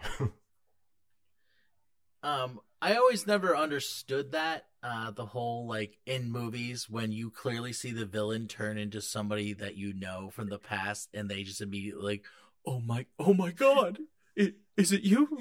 He did it right in front of him, and he's like, is that you, Chad? I never understood it. Is that you? It's like, yeah, no, I was Shang Tsung the whole movie. Your dead brother. The way I looked at it was, the only way I could make sense of it in my head was that he's a collector of souls, and maybe Liu Kang thought his soul was still with Shang Tsung, and he thought the soul was like talking, and it was really his brother. But even that's a very loose thread to follow. Bit of a stretch, but yeah, I could see that. Yeah, it's a bit of a stretch. Shang Tsung really did not want to fight Liu Kang. Like, No. even when they were like, you can't fight Sonya, he's like, okay, Johnny Cage, I Yeah. challenge you to Mortal Kombat. What about the guy holding the camera? I'll fight him. Yeah, that was the other thing. He talked so much shit to Liu Kang the whole movie, and then when it finally came down to, walking the walk, I'll fight the lady. he was like, no, I'll fight the lady. I am a sorcerer. I'll fight the woman who's tied up. First, I will tie her up and dress her like Jane. I mean, I didn't call him the Chosen One. I have no idea who he is. I don't know that he's related to Kung Lao. I don't know. There's nobody. But it turned out to be a good fight. Like you said, it's definitely the second best fight in the movie. And I love how it ended with the bed of spikes in the symbol. That Dragon was kick? that was really cool. No, he does the fireball to him to knock him over, right? Yep. Did you guys? So one thing I never noticed when I originally saw this, because I was just like, yeah, this is badass, spike pit death, cool. But when you actually see the spikes coming out of the ground, you can clearly tell that the ground is like wrapping paper or something. Yeah, paper mache or some shit. I noticed that on the rewatch. I was like, whoa. I was like, what is that coming out of? Like just paper that's been spray painted? Yeah. What the fuck? It looked bad. Whoever designed that room was like, so wait a minute, you want me to build spikes that come out of these holes, but then you want to cover them with this really thin layer of like paper mache or something? Yeah. Yeah, like, have they never used them before, or have they just been sitting there waiting for Liu Kang? What are we doing It here? probably was way better, but after like 15 takes of it not working, they just had to go with the cheapest option. They're like, we're blasting our whole budget to get this shot, and it's not worth it, guys. We gotta move on. Yeah, I got some duct tape and paint. Will that work? Yes, go. There's just probably a guy under there with like a crank or just like holding it up and just... So like you guys said, this scene is great, this last fight scene. But though I feel like after a while, like Shang Tsung's not even like fighting. He's just like making faces constantly at Liu Kang. Right. Yep. And doing the pointing. Like I said, he's always pointing. You will die. Your soul will die. Yeah. Also, this is the second time they do this. Liu Kang says flawless victory. I know we've already talked about it. Yep. That was not a flawless victory. He hit you many times. No, it wasn't. Fucking idiot. Yeah. Yeah, you were not flawless, Liu Kang, at all.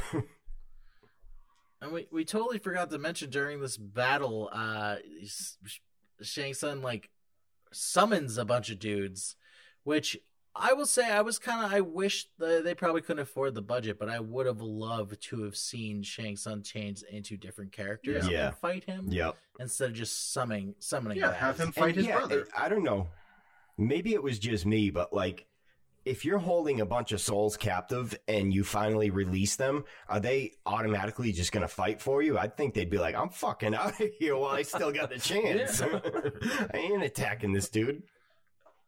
I have a body? Holy shit. Yeah. Get me to the boat. Woohoo! I thought it would have been cool, like a reprieve, like to see, after he does all that summoning bullshit, to see like Johnny Cage, Katana, and Sonya Blade step up and be like, "We got this. Yeah. You keep fighting him." Yeah, Girls made get more it sense. done. Oh, but they couldn't. That would have been can't be won by treachery, even though he summoned a bunch of fucking people to fight for him. Okay, yeah. Or it's like the people that were killed earlier. He took the souls of that first guy that Liu Kang killed. Like, what if Kano was one of the people he had to fight? Bring those people back that died, that Shang Tsung took their soul, and have them fight. But it was just a bunch of like a Mongolian soldier, like random fucking soldiers. Yeah, I didn't get it. Genghis There's a Khan. samurai. All in all, still great. Yeah, good fight. Still though. played out well. Yeah.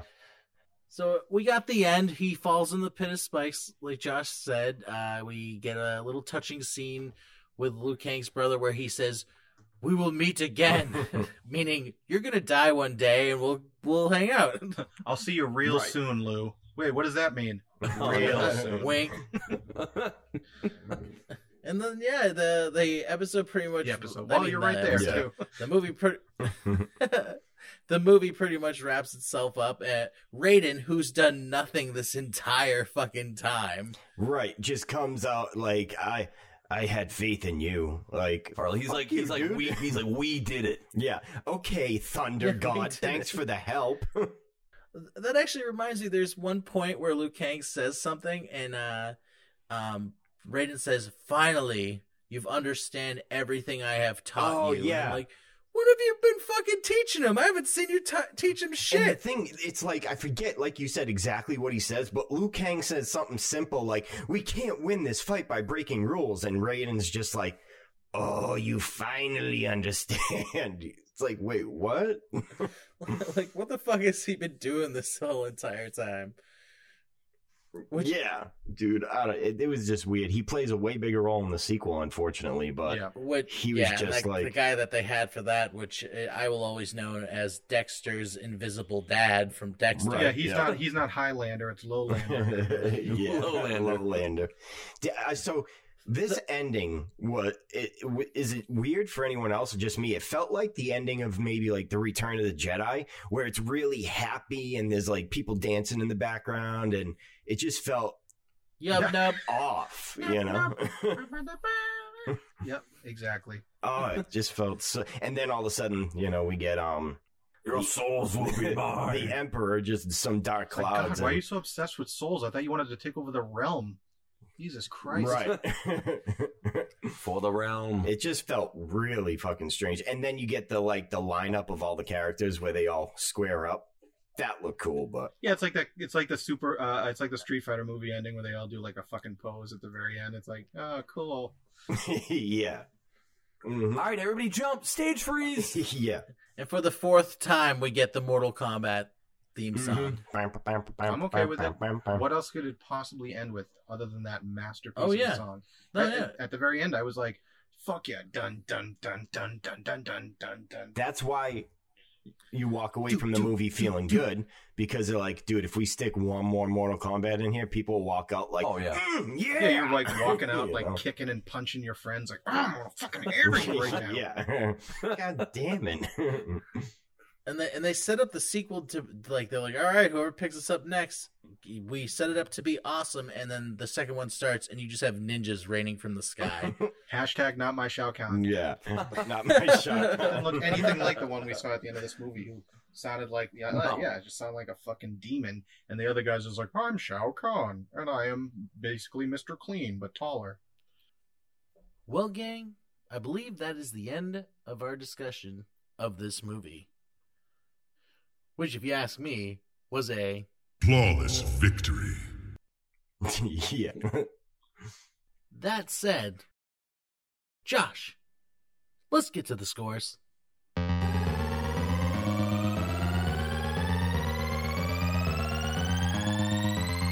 Let's get to the scores.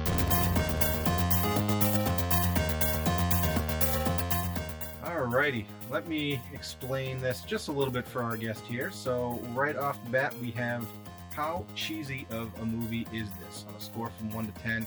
Cheesy being, does this follow, similar cheesy tropes that other movies have done, jokey type stuff, action stuff you've seen before, just the typical stuff that makes you kind of be like, ugh, okay, this is kind of cheesy.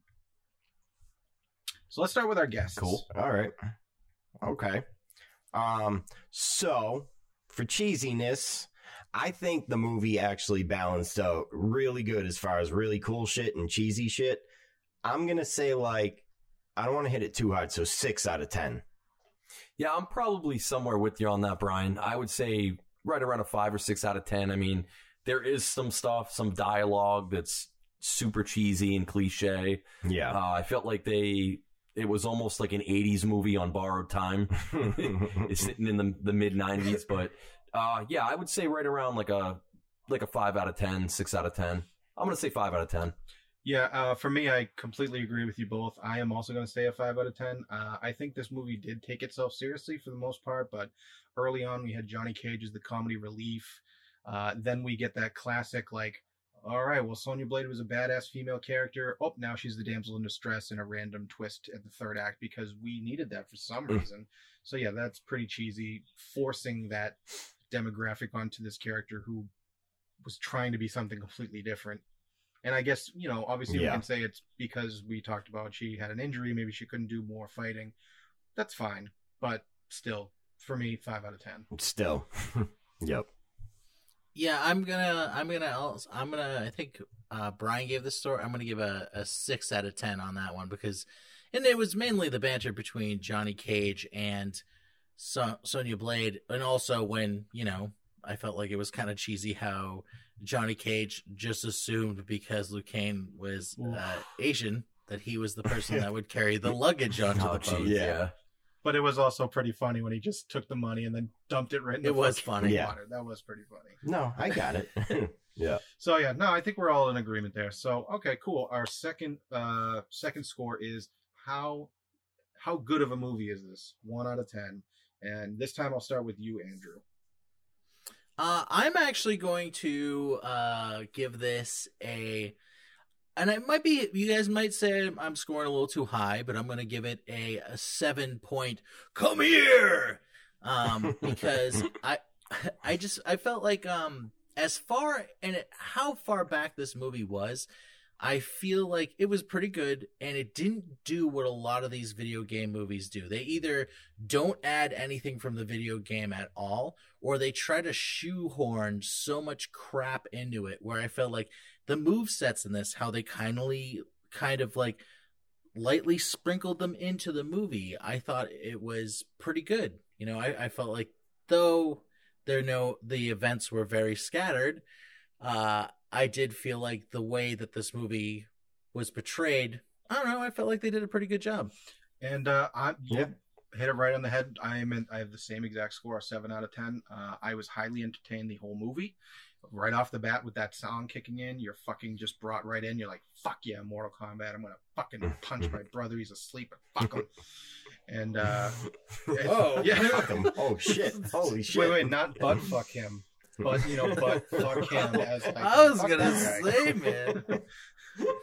Okay. Oh, okay. All right. Got you. So, a 7 out of 10. Jamie, if you're listening, do you need help? Knock twice. Email in saying that we are really good and we've gotten good, and then like in between it says, "I need help. Please call 911." It's just hidden. Yeah, in code. What about you, Brian? Yeah, all right. So as far as how good the movie is, actually, I don't think you guys went too high at all. I agree mostly with everything you're saying.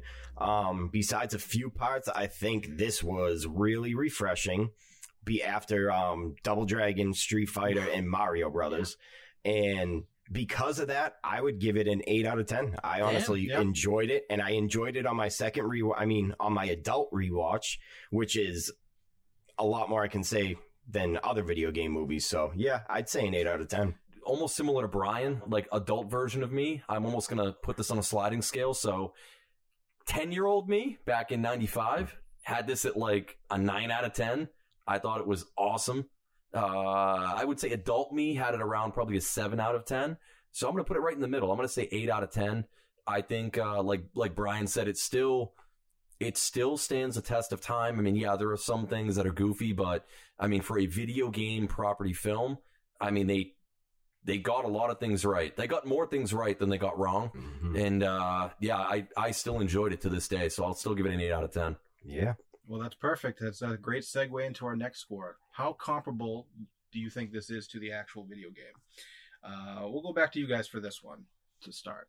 All right. I'll start. So I actually said this to Ed before this episode.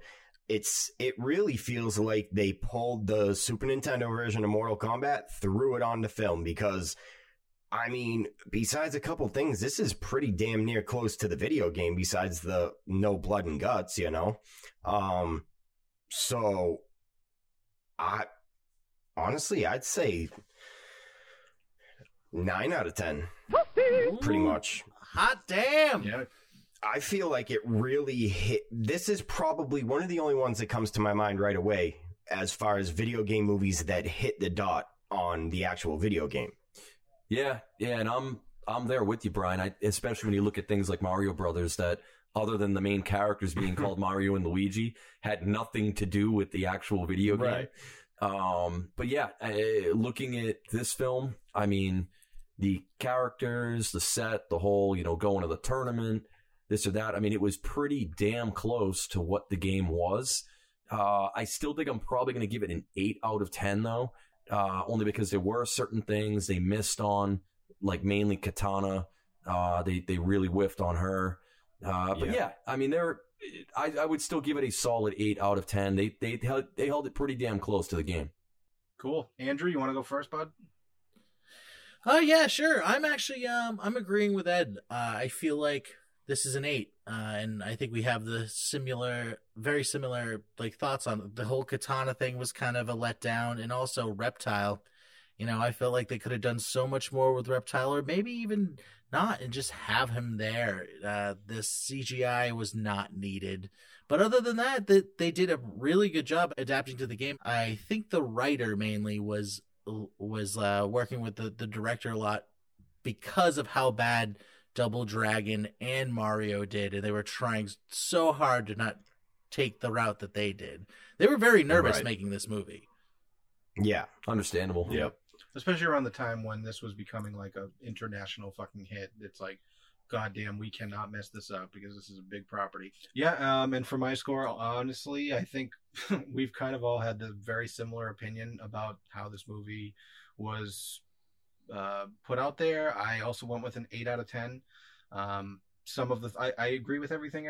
We don't need to reiterate it. Reptile just could have been a person that was just following around Katana, and he could become invisible. Also, Katana not having fans or being a fighter. That didn't make any sense. Yeah, so, just kind of there. Yeah, right. There. She's a 10,000-year-old princess. Oh, who cares? Well, why do I care? Yeah, do more with it. 8 out of 10. I mean, this movie hit. It has the characters. The characters have great character development, so you really buy into who they are.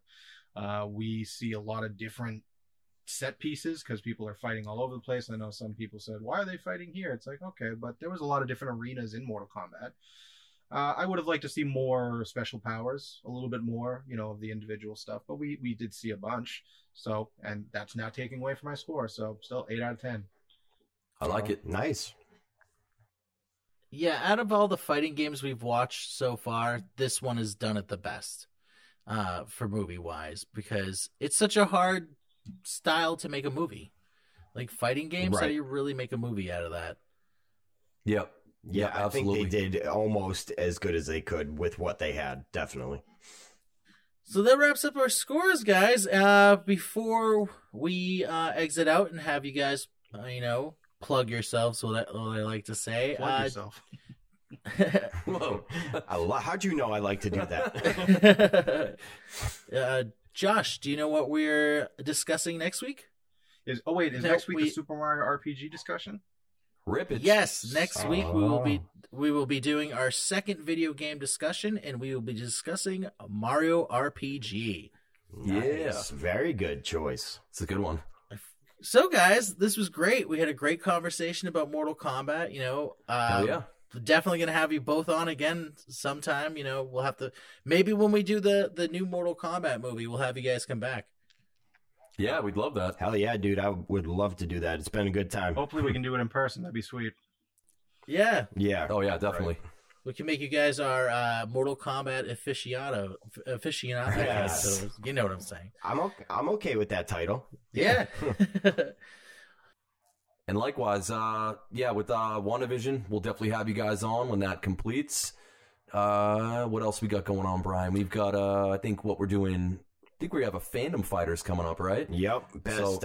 Best action team from the 80s and 90s. Yeah, so Brian and I will actually be drafting 80s action heroes. Yep.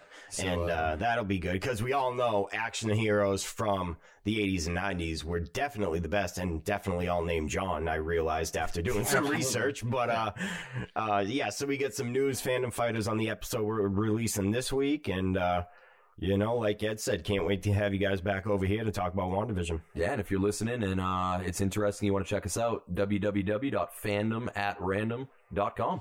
And we'll make sure to put all that information on the podcast episode, as well as in the link to the Facebook post that when this episode goes live. Excellent. Cool. Thank you, gentlemen. I love your Fandom Fighter segments. It's awesome. So everybody definitely check them out. Thanks, man. Thanks, man. And thanks for being on the show. That wraps up the end of our episode. If you have any questions or would like to provide any feedback, you can email us at 8bitmoviereview@gmail.com. That's the number 8bitmoviereview@gmail.com. If you want to send us any questions or want to have us read something on the podcast, maybe you have you're confused about something we did on the podcast, or you just have a recommendation, or you want to send us a Venmo link so we can take all of your money, go to the website, 8bitpod.com. You can also go to our backlog of all of our episodes and find everything we've done from when we were really bad at doing this to now when we're bad at doing this, but not really bad. And the movies have gotten better in some aspects. Yes. We're not torturing ourselves as much. All right, everyone. Thank you for joining us for Mortal Kombat. This has been Andrew Gonzalez. And I'm Josh Edgington. And join us next week for Mario RPG. Finish him. Bye. And if you wanna leave with your fucking ass, then you know that you just don't fuck with Jack.